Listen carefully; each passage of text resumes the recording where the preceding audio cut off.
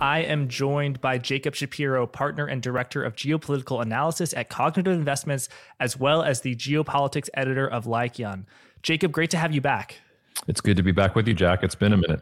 It has. Jacob, you are an expert in all things geopolitics. So, I and perhaps some people in the audience are similar to me, where they focus on finance a fair amount, and I don't follow geopolitics as much as I should. So we really are glad that you're here, Jacob, to catch us up. So I guess the two big stories are, of course, Russia's invasion of Ukraine, that war, as well as brewing tensions with China. Let's start with the first topic. How is the war faring in Ukraine? Which side is, quote, winning? What does winning even mean? And then we'll get into the economic and consequences, of which there are many. Sure. So, and you said I'm a geopolitics expert, and I think I've said this on your podcast before. I'm almost tortured about that, because what I really am is a deep generalist. Like, I sort of go where the information tells me to go, and I think I use geopolitics as a way to understand the relationships between nations and to engage with these macro trends. I saw a funny tweet out from somebody that said, like, Ian Bremmer was apparently doing a 10-minute interview on NPR about China. And the tweet was like, Lord, give me the confidence to have as much confidence as Ian Bremmer does, pretending to be a China expert on NPR. So I say that to say I come with a fair degree of humility, and with, I'm the guy who got the Russia-Ukraine war wrong last year. I had some better calls sort of in the second half of the year. But geopolitics, just remember, it's a way of understanding the relationships between nations. And even if you say you're not a geopolitics expert, you're probably dealing with geopolitics even when you don't know it. You raised some very good questions about the Russia-Ukraine war. And I'll try and supply some much needed nuance in the current discussion of it. I think on the one hand, people seem to have forgotten that the war is going on. I keep on hearing that people think a truce is coming, or that we're going to get a frozen conflict. That's definitely possible. You probably saw that at the end of the year, Vladimir Putin came out and said it was okay for Russia to accept foreign currency from unfriendly nations for natural gas again. That shows you I think that's a pretty big deal, and gets to some of the things I've talked about here before, that Russia really didn't have a lot of leverage when it came to Europe. But today on the battlefield, Ukraine's winning. The longer, like Ukraine has definitely pushed Russia back from some of their strategic positions, and it has Russia on its heels. Now, the problem is that we're entering the season where it's really hard to have war in eastern Ukraine. The ground is either frozen or, in a worst case scenario, very muddy. So it's harder to move troops from point A to point B. It's harder to move armored personnel carriers and tanks and all these other things. So I think what you're seeing right now, Russia is bombing Kyiv and other Ukrainian cities just to remind the Ukrainians that they're still there. The Ukrainians are using drone attacks, and to the extent they can, also trying to attack Russian targets. But I think you have two sides that are basically marshaling and building their forces for a renewed offensive in the spring. That, I think, is the most likely scenario. I would not sit here and tell you that I have a high degree of confidence in that. If you told me that there was some kind of truce that came about in the spring with all this posturing, I could believe that. But I think that I think folks are underestimating the fact that I think once we get to spring, I see two sides that are preparing for the next stage of this conflict, not sides that are anywhere close to declaring peace, for the simple fact that Russia has not achieved any of its objectives, and Ukraine has not achieved any of its stated objectives. And Jacob, when you say Ukraine is winning, would you say they're winning on an absolute basis, or are they winning on the relative basis, with that relative basis being that they are dwarfed in size and population by Russia? They're not a part of NATO. Their borders are somewhat porous with Russia and the Russia-friendly Belarus. So they started the war with a lot of disadvantages. Are you saying that are the fact that they're winning, are they winning absolute or relative to those starting disadvantages I just enumerated? I think they're winning in an absolute sense, but the big problem and their Achilles heel is that they do not produce the weapons that they need to fight Russia. They get those weapons mostly from the United States, and also to a limited extent from the Europeans. And some of those weapons supply chains and defense supply chains have been really interesting. For instance, I was reading just the other day that, for instance, Germany wants to send more ammunition to Ukraine, but some technical part of ammunition comes from China, and that supply chain is broken down. So even if the Germans want to send ammunition to Ukraine, they can't get the part they need from China to sort of like all those supply chain issues are sort of at issue for Ukraine. So I think this is one of the reasons that Ukraine has to continue to demonstrate that it has an advantage, that it can keep pushing forward if it has support. Because if the United States and Europe said, we're going to stop exporting weapons or providing weapons to the Ukrainians tomorrow, this conflict would turn around in a real hurry. And I think that is still what Russia is banking on. Russia's military, like going back hundreds of years, has never been particularly good or skilled. I think we all kind of forgot that at a certain point. The one thing that Russia has always had is stamina. They will outlast you and they will outsuffer you, and they will take more punishment than you think that regime can take until they actually grind out a victory. And that's still at play for Russia. I think they are still thinking that their leverage over Europe, their stamina in this conflict means that they will eventually turn the tide. And even though their weapons are inferior to what the West is providing Ukraine, if they can get the West to turn their back on Ukraine or pressure Ukraine into some kind of concession, then maybe the sort of leverage is back in their position. But then that goes to, how long does Putin have in Russia? How long are the people going to put up with it? How long is the oligarchy behind Putin going to put up with it? Those are all unanswerable questions. That's why there's so much uncertainty around Russia, Ukraine right now. If you have anyone on this podcast, or if you see anyone talking that says they're certain what's going to happen here in the next couple months, they're full of crap. Like, there's so much uncertainty around this right now. Yeah. And to what degree is the Russian economy and the Ukrainian economy now fully centered around war? Is it war economy similar to what, most of America and the US was during World War II, where, you're baking bread for the soldiers, you're making tanks, you're not making cars for consumers, you're making tanks for the military. And yeah, I guess about Ukraine, but I also want to know about Russia, where I believe they started the Kremlin started conscripting young men, right? Basically forcing them into military service. Yeah, I mean, Russia is largely a commodities-based economy. So to the extent they have global economic importance, it's not because of their burgeoning tech sector or anything like that. They export some commodities that everybody else needs. And the problem with all this is that natural gas, which was one of their big sort of money makers, they thought that natural gas leverage over Europe was going to save them, and that Europe was going to come to the negotiating table and force Ukraine to the negotiating table. Instead, we have like an unprecedented heat wave in Europe happening right now, so that they don't need natural gas to heat their homes. I was talking to a Danish friend earlier this morning. He was telling me he was walking around outside on New Year's Eve without a coat on, like in Denmark. Putin really kind of missed I guess he couldn't have known. If you had looked at the trend of European weather over 20, 30 years, you would have known that a colder than expected winter was not on the cards. But like, Russia's really hurting from that point of view. To the extent that it's a war economy, I mean, yeah, I guess so. But the problem with the Russian economy is that they've never been able to make things particularly well. And they're scrambling around trying to reorient some of their supply chains to China or to anywhere else. Ukraine, yes, I think the economy really is geared towards a war footing. The open question with Ukraine that I spend most of my time thinking about right now is what happens for this next planting season in Ukraine. So the Ukrainian farmers who provide, I think it's the number 2 wheat exporter, number 4 corn. I forget the exact numbers, but major wheat exporter, major corn exporter, major sunflower exporter, a lot of different agricultural commodities. They had enough fertilizer on hand, because they get most of their fertilizer from Russia, to have a fairly normal planting season. And once there was that sort of Turkish negotiated truce that allowed, Ukrainian agricultural exports out of the Black Sea, like some of that Ukrainian corn and wheat and sunflower started getting to market, and they had fertilizer on hand to grow it. I've heard conflicting things about what that looks like now in the next growing season. I've heard that maybe the Ukrainians have no fertilizer at all and have no prospect of acquiring any. Now, Ukraine's very fertile. Maybe they could still produce things, but what if that grain deal falls apart? Putin was questioning it just a month or two ago.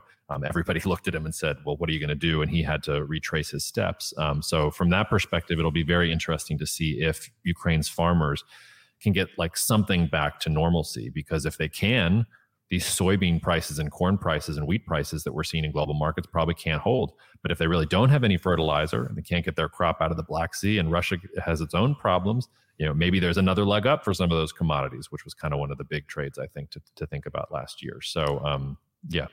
Yeah, I remember the first interview we did, the price of wheat had gone up, but it had not yet skyrocketed. And you said that was something to watch. And you were actually right about that. And of course, as you said, all of these crops need fertilizer, and a key input to fertilizer is urea, to which a key input is natural gas, which is where all this goes. So Russia, a key supplier producer of the world's natural gas as well as oil. oil, it's smelly, it's stuff, but you can transport it relatively easy around the world, relatively cheaply. Natural gas is very complicated. You need these liquefaction, these regasification plants, which Europe was sorely behind on. As you said about a year ago, or maybe 10 months ago, a great fear was Europe would freeze for the entire winter. And I did many interviews on this. That Europe was able to manage to buy a ton of natural gas from the United States as well as Qatar via liquefied natural gas, and they also were helped by Mother Nature with the weather being unseasonably warmed, as you mentioned. The last interview we did, I think it was early summer of 2022. I know that then the gas was still flowing through Nord Stream, one of the Nord Streams, but then it was shut off because of a quote accident. How sure are we that accident was kind of just the Russians sabotaging the pipeline, or perhaps someone else sabotaging the pipeline? And is it true that now no natural gas, or essentially no natural gas from Russia, flows into Europe? Well, let's take the easy part of the question. Most natural gas is not flowing towards Europe right now from Russia.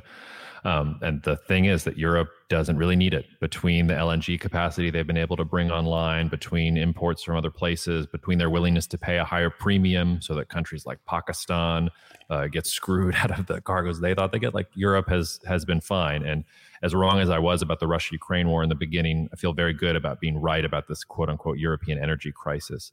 That was sort of never really in the cards from that point of view. There was a price crisis. The price crisis allowed there to get around the quantity crisis. The ultimate crisis is there is no natural gas. We do not have that crisis. Europe never had that crisis, but it did so because it paid an arm and a leg for natural gas. It's trying to propose windfall taxes on all these natural gas companies all around the world. It's taking oil from natural gas from Pakistan, which I didn't know about until you said.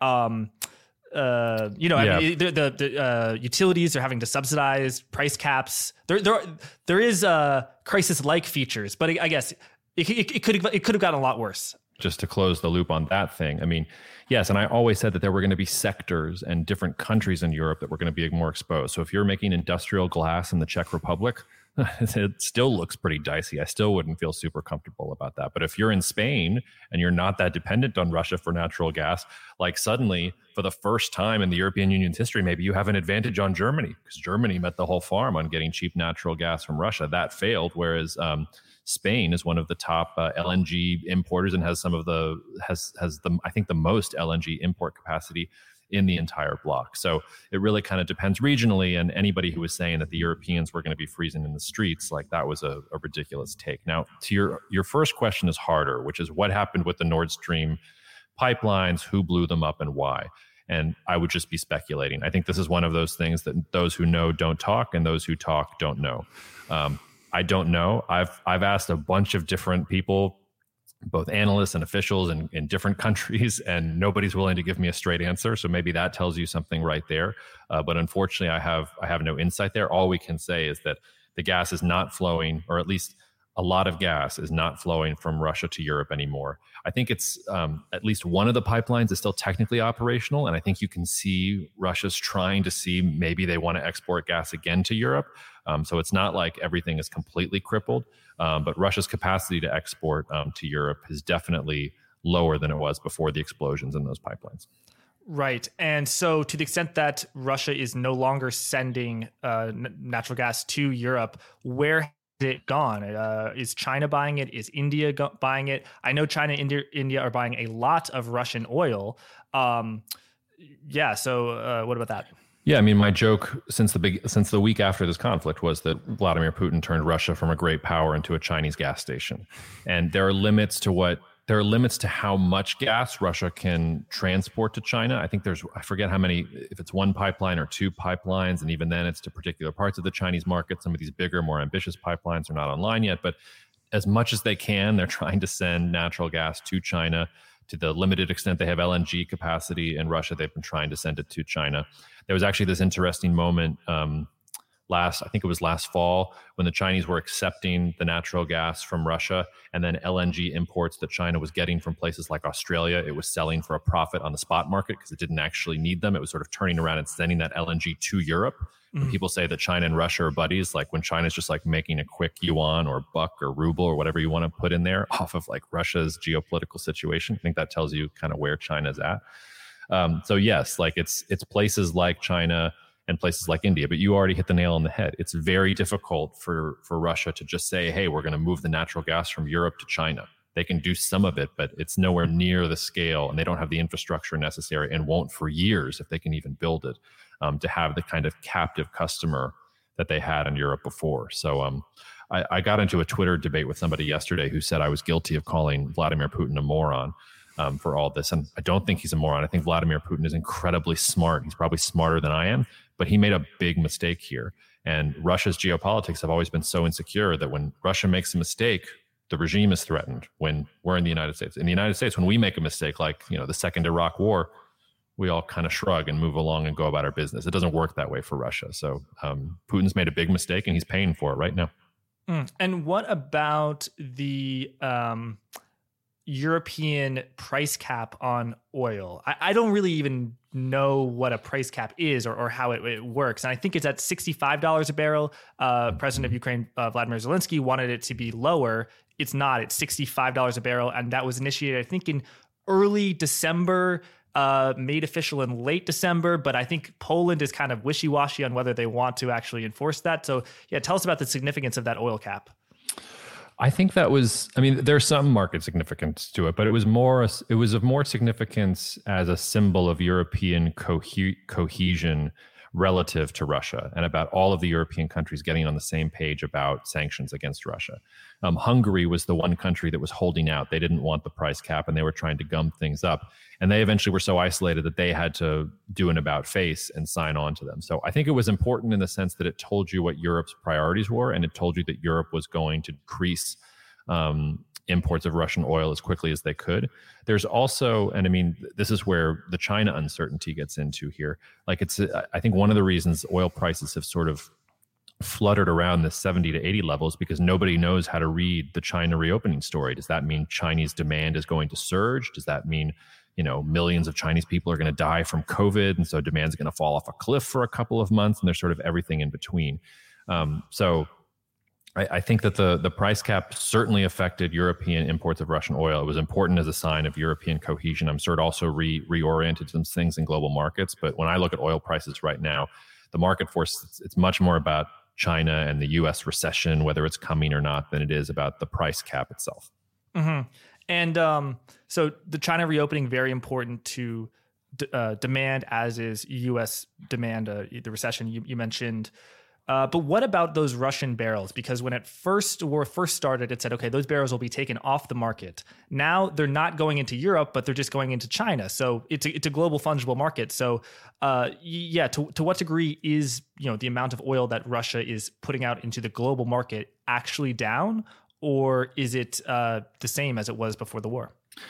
It's down a little bit, and this is because some of the oil that Russia produced was in partnership with U.S. and other global energy companies, and they've all left. And Russia doesn't have a lot of the tech know-how and expertise to operate some of these things. But again, there was also a doom and gloom narrative out there that Russia wasn't going to be able to operate these things at all and wasn't going to be able to export oil at all.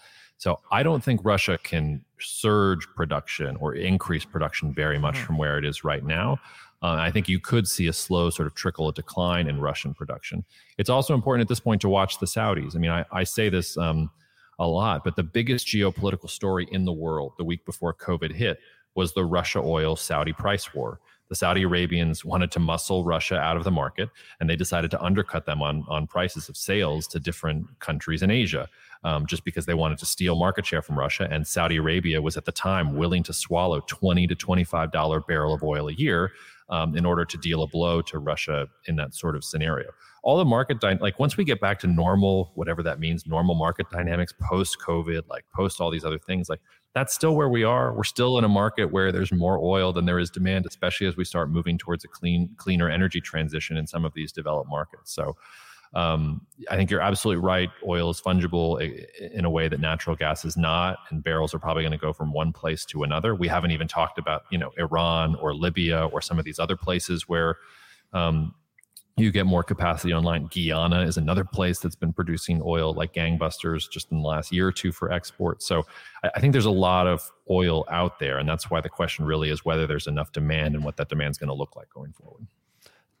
America and the most European countries are very unfriendly with Russia right now, directly or indirectly providing support to Ukraine, a few exceptions like Belarus. Who are Russia's friends at this moment? What are the relationships like with Iran, India, China, Saudi Arabia? Well, Belarus is for all intents and purposes part of Russia. Russia's really on its heels here. The closest friend it probably has right now is China. But if you believe the reporting out of China just this last week, the Chinese have basically been trying to rehabilitate themselves diplomatically a little bit. They're taking a much softer line to the start of the year. And there have been Chinese officials, telling the FT and anybody else who will quote them, Putin didn't tell us about this. Putin is crazy. China doesn't need to align itself with Russia. So that's not an ironclad friendship or alliance by any means. The same is true of Iran. Like Russia and Iran have been partners of convenience now for over a decade, maybe more. But traditionally speaking, Russia and Iran are competitors. They compete in Central Asia. They compete in the Caucasus. It's not sort of a perfect sort of one-to-one relationship. India, one of the most stark things that happened for me in the last couple of months was Modi started lecturing Putin about how war was really bad in a meeting a couple of months ago. So India will take all the cheap commodities that Russia will export to it. They'll take them off their hands and be very happy to do so. But India apparently feels so confident in itself vis-a-vis Russia that it'll take those cheap imports and then also criticize Russia to its face. Even in places like Central Asia, like Russia is not the power that it once was. Chinese influence is growing there. Kazakhstan's been pushing against Russia as well. So I think when it comes to this war, Russia really doesn't have a lot of friends in that regard. Now, the flip side of that is that countries like China, even like Brazil, Turkey, India, they want to move towards this multipolar world that you and I have talked more about, where the United States is not all calling the shot, where the United States is not calling all of the shots. And a Russian state collapse or a very, very weak Russia is bad for all those countries because it takes sort of a U.S. rival off the board and it makes the U.S. that much more powerful, or it takes a problem off the board that the United States doesn't have to worry about.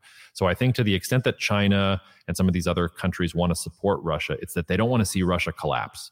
They want to see Russia as part of that multipolar world, one that they can deal with and import cheap commodities from and get their fertilizer from and things like that, and also one that soaks up U.S. bandwidth and attention. So they're willing to take advantage of Russia. They don't want to be seen as supporting Russia overly. They also don't want Russia to collapse. It's sort of it's a difficult needle to thread, and it really depends. Then it comes back to what's going on with the war in Ukraine. How is Russia doing? Like how many atrocities are being reported in the media every day about what's going on the ground? Like all that starts to play into the media narrative.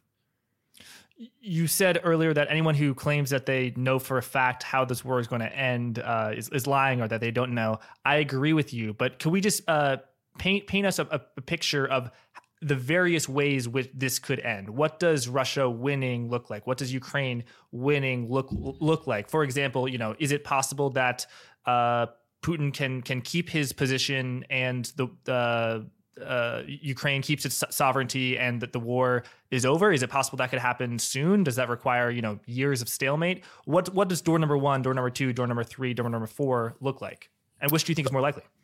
That's a great question.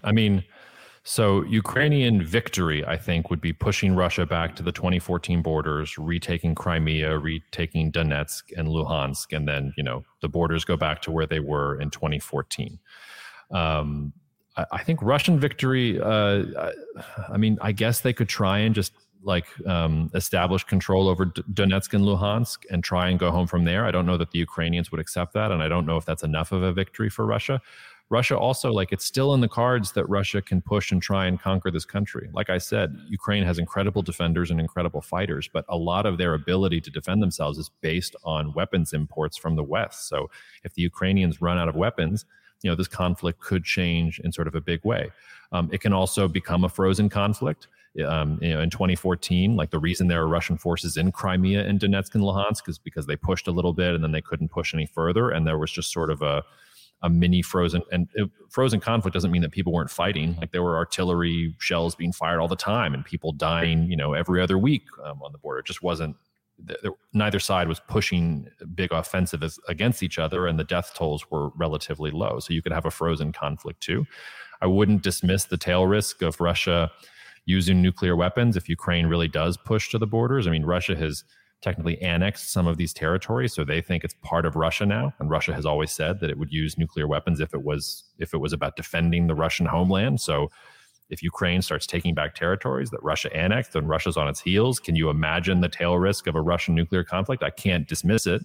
Put it at 3% or something like that, but that's 3% for like a really catastrophic thing. Yes. I think that the most likely scenario, and again, this is not with a high confidence interval, but if you put a gun to my head and said, what's the most likely scenario? I don't see the United States and Europe reducing their support for Ukraine. If anything, I see signs that they're increasing it, that they have a sense that Russia's really weak and that they smell blood in the water. So I think that Ukraine, with Western support, is going to keep pushing here. And I think that getting back to those 2014 borders is absolutely realistic. And the question then becomes, does Russia use nuclear weapons because he feels threatened? Can Putin survive that? I think he can. Like if he hasn't been overthrown already, like it's not clear to me that, retreating a little bit is actually going to change that much. Maybe he gets overthrown as well. But I think the most likely scenario is conflict resumes in the spring. The Ukrainians keep pushing butt. They keep pushing Russia back until you get to a line where the Europeans and Americans feel like they can tell the Ukrainians, hey, you've had enough, stop, like don't go any further than this. And then there's some kind of negotiation. So that's my most probable, but low confidence interval for sure. And how do you estimate the resolve of Ukraine's allies who are helping Ukraine a lot? So that would be European allies who are helping Ukraine, as well as the U.S. And I think for the U.S., America produces way more weapons than it ever could use. So it's we're on a different continent. It's not the biggest sacrifice for America. However, in Europe, there are people who are paying 4, 5, 10 times as much for electricity, or they would be paying if it weren't for government support, in which case, the governments are losing money. If it weren't for the lack of natural gas. I feel like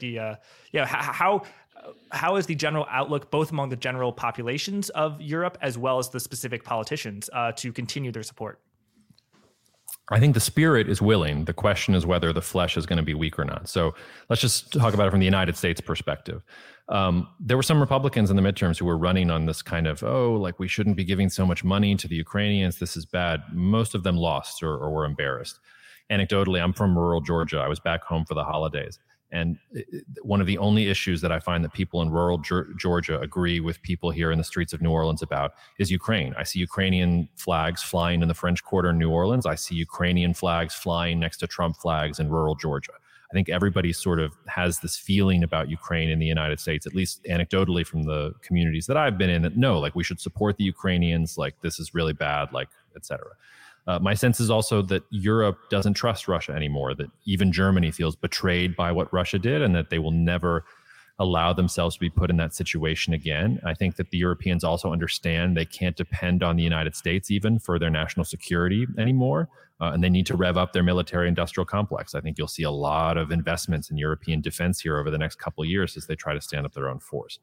The question is whether Europe and the United States can provide the weapons that Ukraine needs. Because yes, you're right that the United States makes a lot of weapons, but Ukraine's been exhausting even our caches of weapons and things like that. And there have been reports that if you were really going to give the Ukrainians everything they asked for, and of course the Ukrainians want everything, they want to fire everything and go 110%.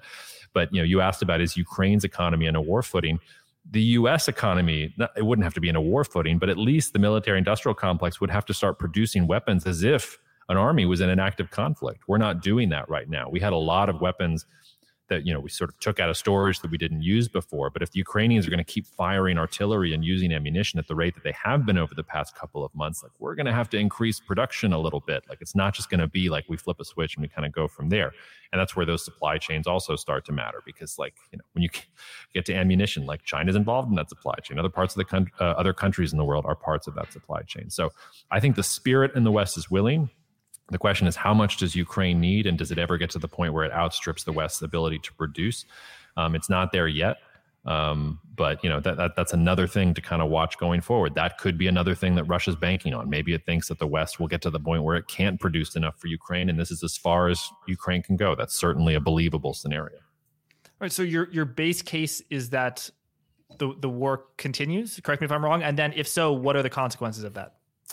My base case is that the war continues, that it continues to go well for Ukraine, and that it doesn't go well for Russia.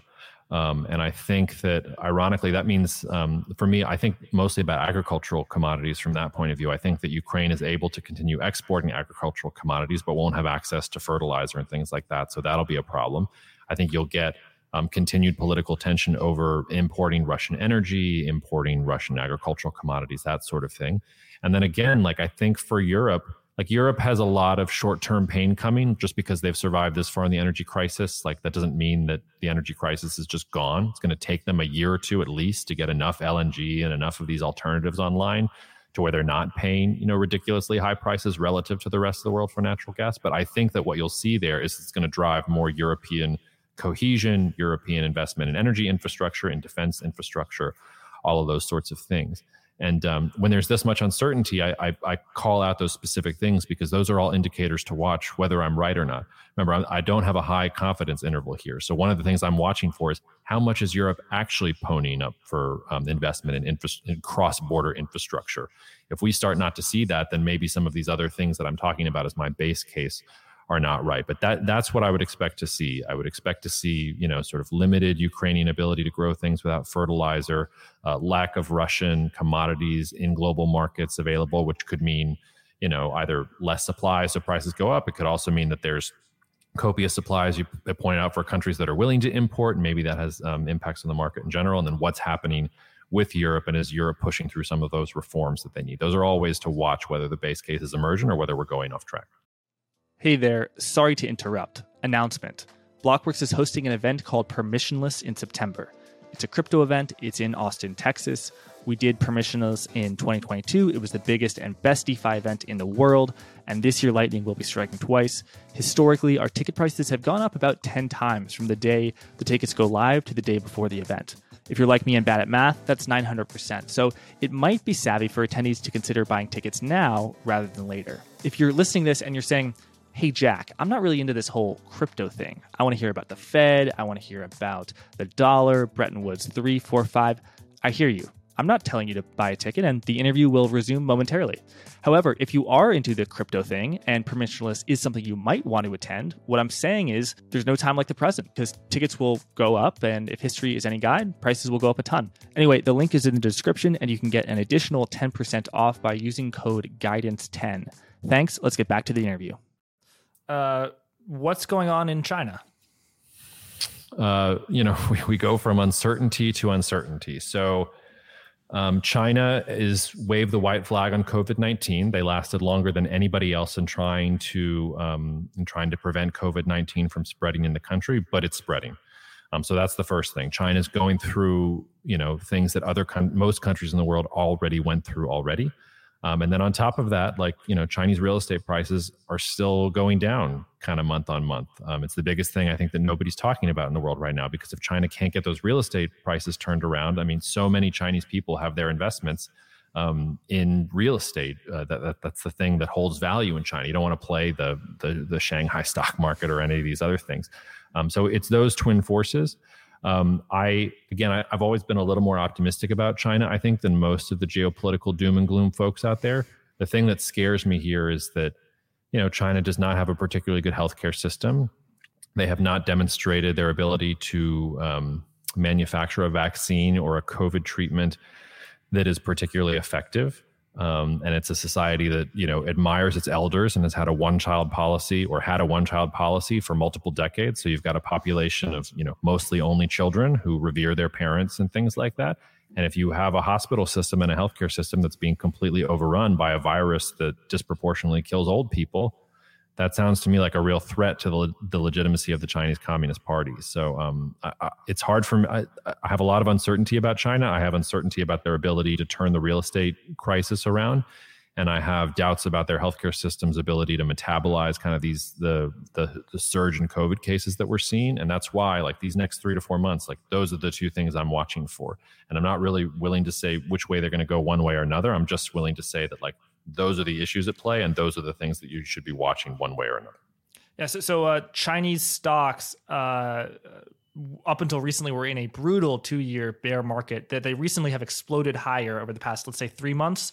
And as that have happened, two things. Number one, China exited its COVID zero policy.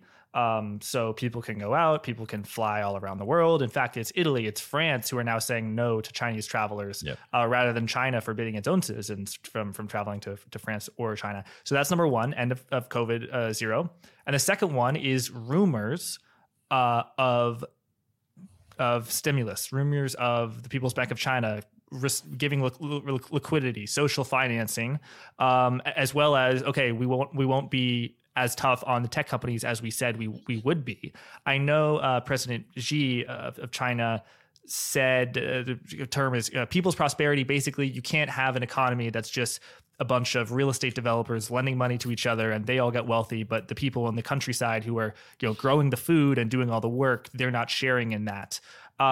How committed is Xi to that vision? And are we going to have a bailout in China anytime soon? Because if the liquidity spigots are going to be turned back on, that's something that people should know about. So China has been treating this like a supply side problem. And to your point, the question is whether they go to stimulate the demand side, which they haven't really been willing to do yet at the level that they did, say, 2008 or even 2014, 2015, when real estate prices just started to go down. I'll also say that one of the reasons that I have some optimism about China is because Xi Jinping seems to be willing to change his mind and seems to be willing to let data drive some of his decisions. So this is in marked contrast to Mao, who in the 1950s said he wanted, for instance, China to become agriculturally independent. Everybody was afraid of telling him that it wasn't going well. And so then China had a massive famine where millions of people died because nobody was willing to tell Mao, hey, like our agricultural efforts are not going so well. I don't see that that's what's happening here with Xi Jinping. He wanted zero COVID. He stuck a lot of his legitimacy on zero COVID. But when it became clear that China couldn't control the virus and that controlling the virus was creating more social ills than just letting the virus run rampant, he pivoted. He said, "Okay, we're going to have to open up again, even if that's not kind of what I want to do." China has been talking for years about how they want to build their own domestic semiconductor industry. China said in the last couple of weeks, hey, what we've been doing really hasn't been working. We've been supplying money to all of these different companies trying to catch up, but the money just goes to corruption or is wasted and we can't actually do things up. So maybe we need to create incentive structures. Maybe we need a little more fiscal discipline here. Like the things that we're doing, just throwing money at the problems, are not working. Another example of this, China, in just the last couple of weeks, they've restarted coal imports from Australia. China made a huge example of Australia in the last couple of years. They stopped importing all sorts of Australian goods. Now, all of a sudden, they're importing things. So, and this gets back to that narrative that you talked about, where for the last 2 years, Chinese equities have been clobbered. They've been clobbered because people thought that, the Chinese Communist Party was cracking down on the tech companies, and this was a terrible place to be, and there's genocide and against the Uyghurs in Xinjiang, and you don't want to be associated with any of those sorts of things. And I think the point to make there is that was never really 100% true, that China still wants foreign investment. It still wants to attract all of these things. And the big change that's happened, and it's really happened in the last, well, I shouldn't say the last month. That's really happened since the United States announced those really restrictive semiconductor restrictions back in September. China's being softer. They are pushing aside these wolf warrior diplomats and demoting them in the foreign ministry. They're reaching out to countries like Australia and say, hey, we want to import your coal again. They're trying to do these things that makes China less threatening and more friendly on the global markets. I think that's one of the reasons probably Chinese officials are talking to Western media about how they're not on board with everything that Vladimir Putin is doing in Russia and in Ukraine. So if you can get to the point where China gets through the COVID reopening and gets through the real estate crisis, and you have a more docile China that realizes it kind of went for power a little bit too early and now is trying to be more diplomatic and more understanding and create some more of those rebuild some of those trade synergies. Yeah, that could be a good thing for Chinese companies. The reason people got skeptical on China, I don't think it had anything to do with COVID or anything like that. It was all about, China's, cracking down and China's not going to allow for profit. And I think that's changing a little bit. What about the type of massive fiscal stimulus that China enacted in 2009 and maybe 2016, where there's, the government prints a ton of money, central bank prints a ton of money, the state-owned banks lend to solvent responsible firms as well as insolvent irresponsible firms, and everyone gets a bunch of money, and that not only lifts the Chinese boat and the Chinese economy grows quickly, but it could even might even lift the global economy. What are the odds of that? Well, not might even. Like, the global economy is based on artificial Chinese demand for all these commodities. We forget that. People who want to come up here and browbeat China need to remember that the global economy since 2008 in some ways was underpinned by that credit bazooka that you're talking about. I don't think China wants to do that. I think they understand that, they can kick the can down the road only so far, but if they keep on deploying credit at that sort of level, they're never actually going to fix anything. So I do think that the Chinese government has come to the realization that it can't just do nothing. Like, Xi's already been sort of, you were very right about Xi Jinping's harsh language about the real estate developers. He's already softened a little bit. They're already now talking about bailing out some of the real estate developers. I think they realize that there's systemic risk here, that they can't just, snap their fingers and make decisions in Beijing and everybody's going to march to the beat of that drum. So I don't think you're going to see 2008 level kind of credit bazooka stimulus, but I also don't think you're going to see the same kind of, like I said, the emphasis on the supply side, emphasize on the ideological aspects that Xi Jinping has been pushing. I think that China's looking for the right set of levers to try and stimulate demand, to try and do the things you're talking about in an efficient way without having to throw all these trillions of dollars at the problem. I don't envy them. It's a really difficult position to be in. And if you read people like Michael Pettis and some of these other experts in the Chinese economy, they say it's probably impossible, that really China just has to continue on this treadmill to hell forever. But that's kind of what's at stake. And I think it would be wrong to expect 2008 level stimulus from China. I would expect some stimulus, but not at the level after the great financial crisis. And so those three red lines the Chinese government enacted years ago, that for real estate developers, their liabilities shouldn't be more than 70% of assets, net debt shouldn't exceed equity, and that you have to have as much cash so you can finance your short-term borrowings. To what degree were those three lines responsible for the absolute shellacking that the Chinese real estate sector has received? And then also, to what degree are they being rolled back? I mean, how long do you expect the Chinese property bubble to be bursting? I mean, I talked to some people who says, it's not going to bounce for 10 years. I take it you're a little bit more sanguine than that. So the real estate developers didn't listen to the restrictions in 2018. They kept on like business as usual. And for the first, 6 to 8 months of the real estate problem, Xi Jinping and the Chinese government stuck to its guns. It said, if you went against the government here, we're not going to bail you out and you're going to default on your debt. And we saw this in sort of global financial markets and things like that. China's beginning to change its tune there. And it's beginning to change its tune because, like I said, like in the United States, like most, not most people, but a majority of assets that you save for your retirement is in the stock market. In Japan, I think it's fixed income is the thing that most people invest in. In China, it's real estate. It's not abnormal for a middle-class Chinese family to own 3 and 4 properties in different condos. And all these property developers, accept payment up front to go and build the next one before they've actually even built that one. So there's a whole system here of Chinese savings and how Chinese people save their money that gets threatened if you can't actually make sure that real estate prices are stabilized or even going up a little bit. So I think China's realized that.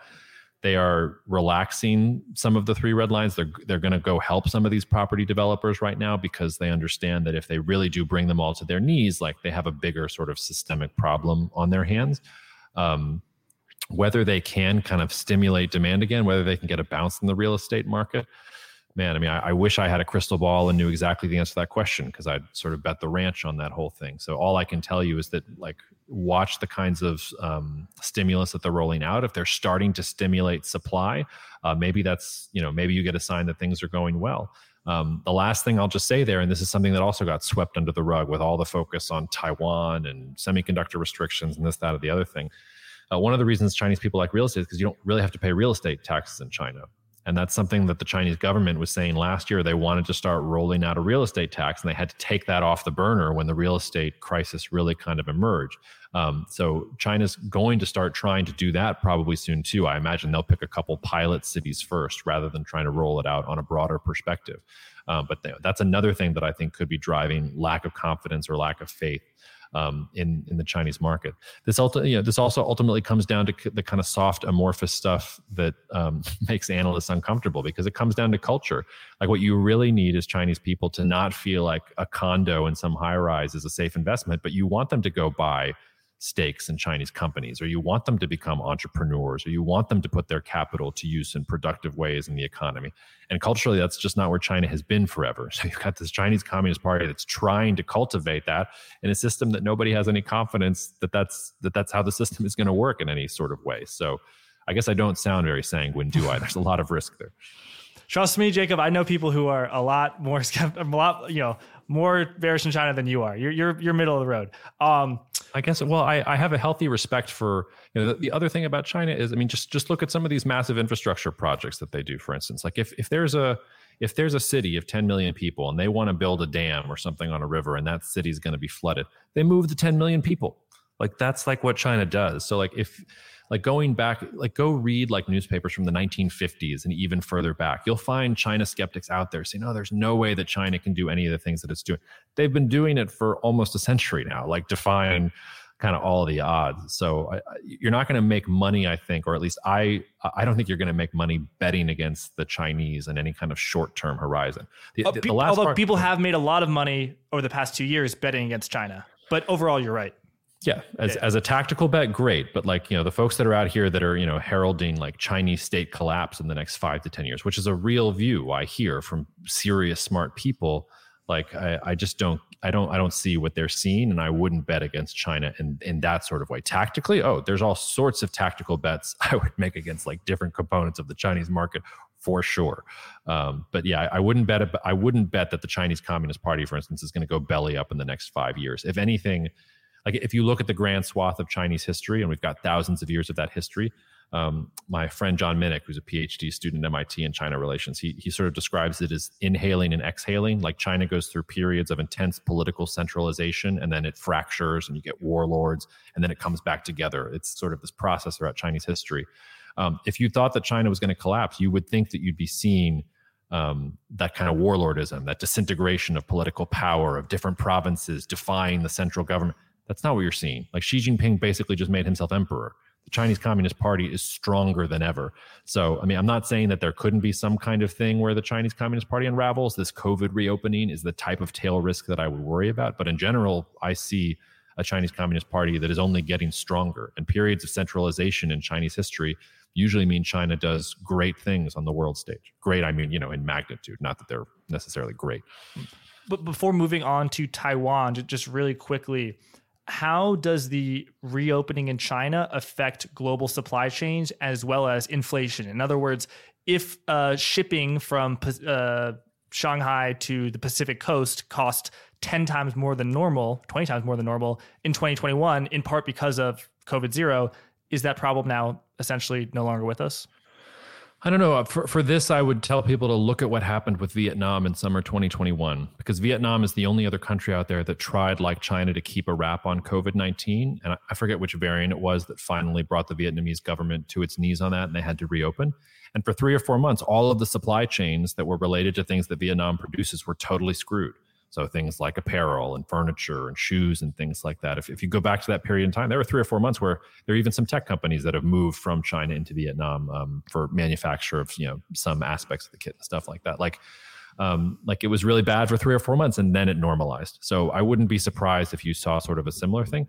The difference is, though, that the Chinese government, like I said, they know they're in the throes of an economic crisis, so they are going to prioritize keeping trade going as much as possible to the extent that they can. So I'm not so worried about the supply chain disruption there. If anything, China's reopening should help inflation, because whether you like China or not, China's still the factory of the world. And if China starts supplying things and producing things, even if it takes 3 or 4 months for them to get back to where they were before the COVID-19 pandemic, I would think that at least on the supply side, that should help inflation come down a little bit. But that might be too rosy of an interpretation as well. The last time we spoke, Jacob, I think it was shortly after House Speaker Nancy Pelosi flew to Taiwan, which was a historic event. What has happened between China and Taiwan since then, and how has it affected the troubling U.S.-China relationship? Was it that historic? I don't see that anything of world historical import happened. Sorry, it was the first time. It was first person from Florida to win the national spelling bee. It was like that, Congratulations. I mean, look, we got some strongly worded statements. We got some disruptions to shipping around Taiwan for a couple of weeks as China did some military drills. I, know some companies that had real difficulties with that for a couple of weeks. And at the time we were scared it was going to last longer. It didn't. I think China learned from the last Taiwan Strait crisis was in the mid-90s. It didn't do China any good to do all those things. If anything, it only encouraged sort of independence and anti-China minded people in Taiwan itself. So I do think that China's used the opportunity to reset what is defined as a normal, not intervention, but a normal sort of intrusion in Taiwan's airspace or the area around Taiwan. Like now they send, 20 fighter jets or 5 ships instead of 10 fighter jets and 2 ships or something like that. But in general, I think you're seeing very clearly that China thought that they weren't going to get a whole lot by making a big deal out of this. And I feel pretty vindicated by, I think I said earlier last year, 0% chance of China invading Taiwan. I still feel like that. Like I don't see that China is going to go after Taiwan in that sense anytime soon. The bigger thing that's happened, of course, is this shift in semiconductors, because it feels like every country now wants its own domestic semiconductor supply chain. And in that sense, I feel bad for Taiwan and I feel bad for TSMC because they built up this position in the global economy and with comparative advantage of being the world's semiconductor fab. And now there are governments around the world that, want to make sure that they can make semiconductors for themselves and are only interested in Taiwan in insofar as they let TSMC build factories kind of on their own land. Yes. And geopolitically, countries really want to have their own supply chains of semiconductors, as you said, even though financially semiconductors are selling for a song and the business is not in any way in a good shape. Well, if you could figure out which of the semiconductor companies are going to be the champions for the countries in which they're in, those would be great bets. I mean, that's the whole argument around a company like Intel. Like, yes, Intel's been suffering from execution failures for years. They lost the cutting edge. They never seem to be able to get out of their own way. But if Intel is the U.S. champion, and with all that money in the CHIPS Act and support from the U.S. government, if they become sort of the main fab for U.S. companies and things like that, could be a great thing for Intel. It's also, maybe it's a low margin business. Maybe that's not the one you want to be in. Maybe it really is the design and stuff like that or software that is really going to be the thing. But yeah, I mean, I think the sell-off in semis, I think, is more cyclical. It's an inherently cyclical business. Right. That's what I was saying. Yeah. But geopolitically, semis is in some ways one of the most interesting parts of the market. I'm sort of looking at it all the time and wondering where it's going to go. Right. Well, Jacob, great to have you on, hear your perspective about geopolitics. People can follow you on Twitter at Jacob Schaap, and they can find your work at cognitive.investments. Jacob, I understand you're doing a new venture with a gentleman who's macro research and analysis I have an incredible amount of respect for, someone I used to work with named Roger Hurst. Tell us a little bit about that. Sure. So, I mean, I think the way you and I met, Jack, was because the guys at Lyceon sent an email and said that we should meet each other. So I've been writing for Lyceon for over a year now. And Roger's been writing at Lyceon for over a year now. He's at Real Vision. I'm at CI. And we liked it so much and there was enough interest that we're going to start writing a thing together once a month. And maybe, I don't think we're charging money for it quite yet, but the idea, I think, is eventually to make it sort of a paid thing. So it's actually, for me, it's not actually that much of a change of what I've been doing before. It's really about, combining two things together.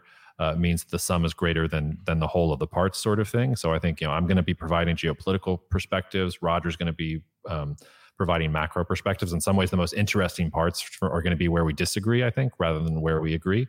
And it's kind of fun. Like, a lot of my stuff is either with companies or, for our investors at CI and things like that. But this will be a more available to the masses if you don't want to sort of pony up and invest at CI, or if you're not a company that can afford to sort of pay top dollar for those types of insights. There you go. People should check that out. Jacob, thanks again. And thanks everyone for watching. Jack, thanks so much. And I hope the next time I come on here that I have a little more certainty. I feel like all I peddled for you here was uncertainty today. So hopefully in a couple months, we'll have more certainty about some of these other things, and we can talk about how wrong I was or how skittish I was in this call. True uncertainty. I'd much rather have that than false uncertainty.